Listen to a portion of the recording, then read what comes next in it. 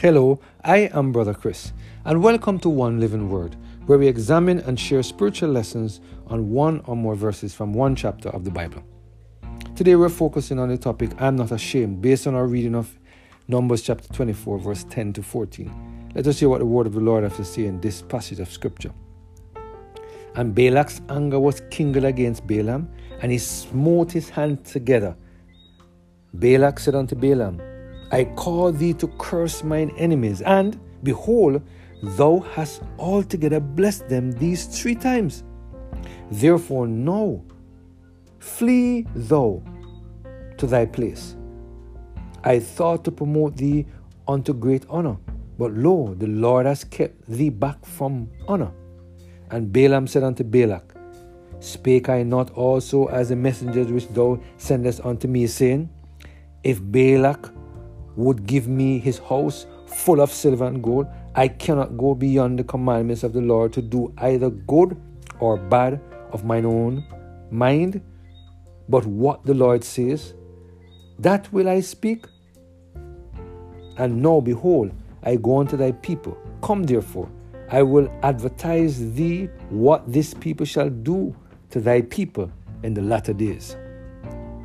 When God is in control of his messenger, they will always speak his words no matter what others try to get them to do. However, God's messengers can say what God wants to say, but not be in agreement with these words.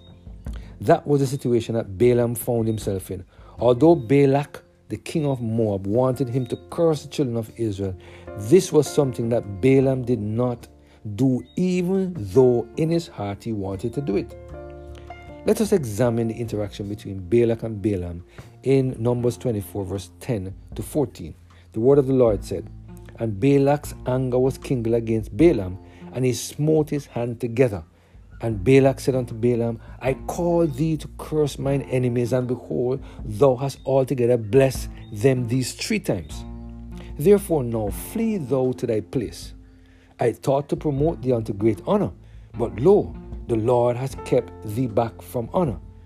And Balaam said unto Balak, Spake I not also to thy messengers, which thou sendest unto me, saying, If Balak would give me his house full of silver and gold, I cannot go beyond the commands of the Lord to do either good or bad of mine own mind, but what the Lord says, that will I speak.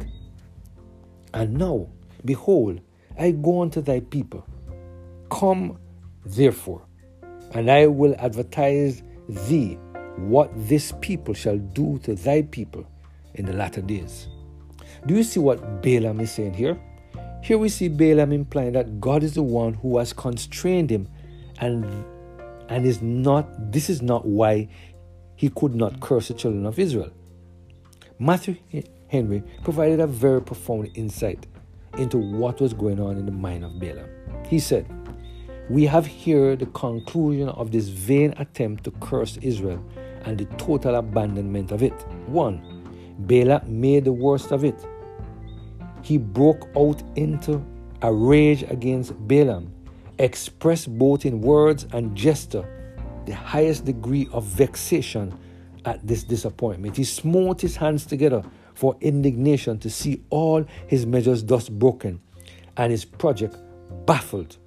Whereas if Balaam had been voluntary and sincere in his adherence to the words of the Lord, though he lost the honor Balak designed him by it, God would have made that loss up to him abundantly in his advance.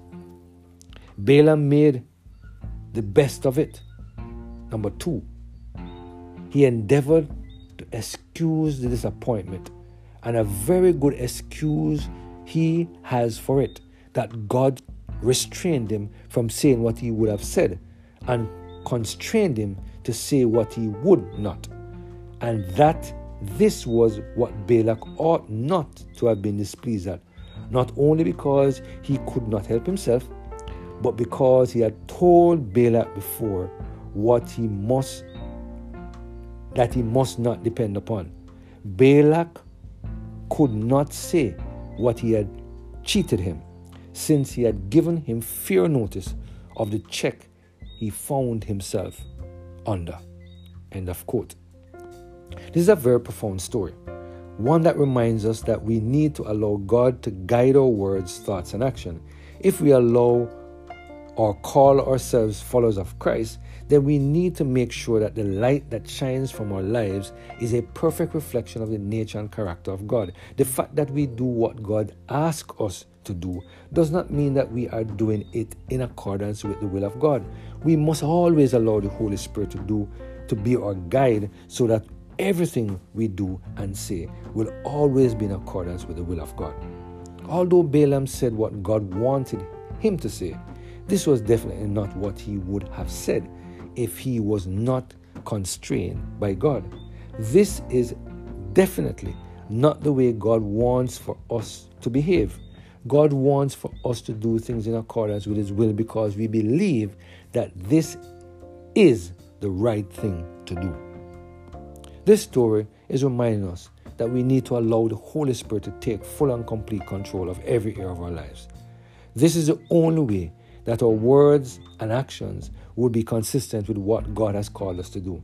The only way that we are not going to be ashamed of the gospel is if we allow God to take full and complete control of our lives.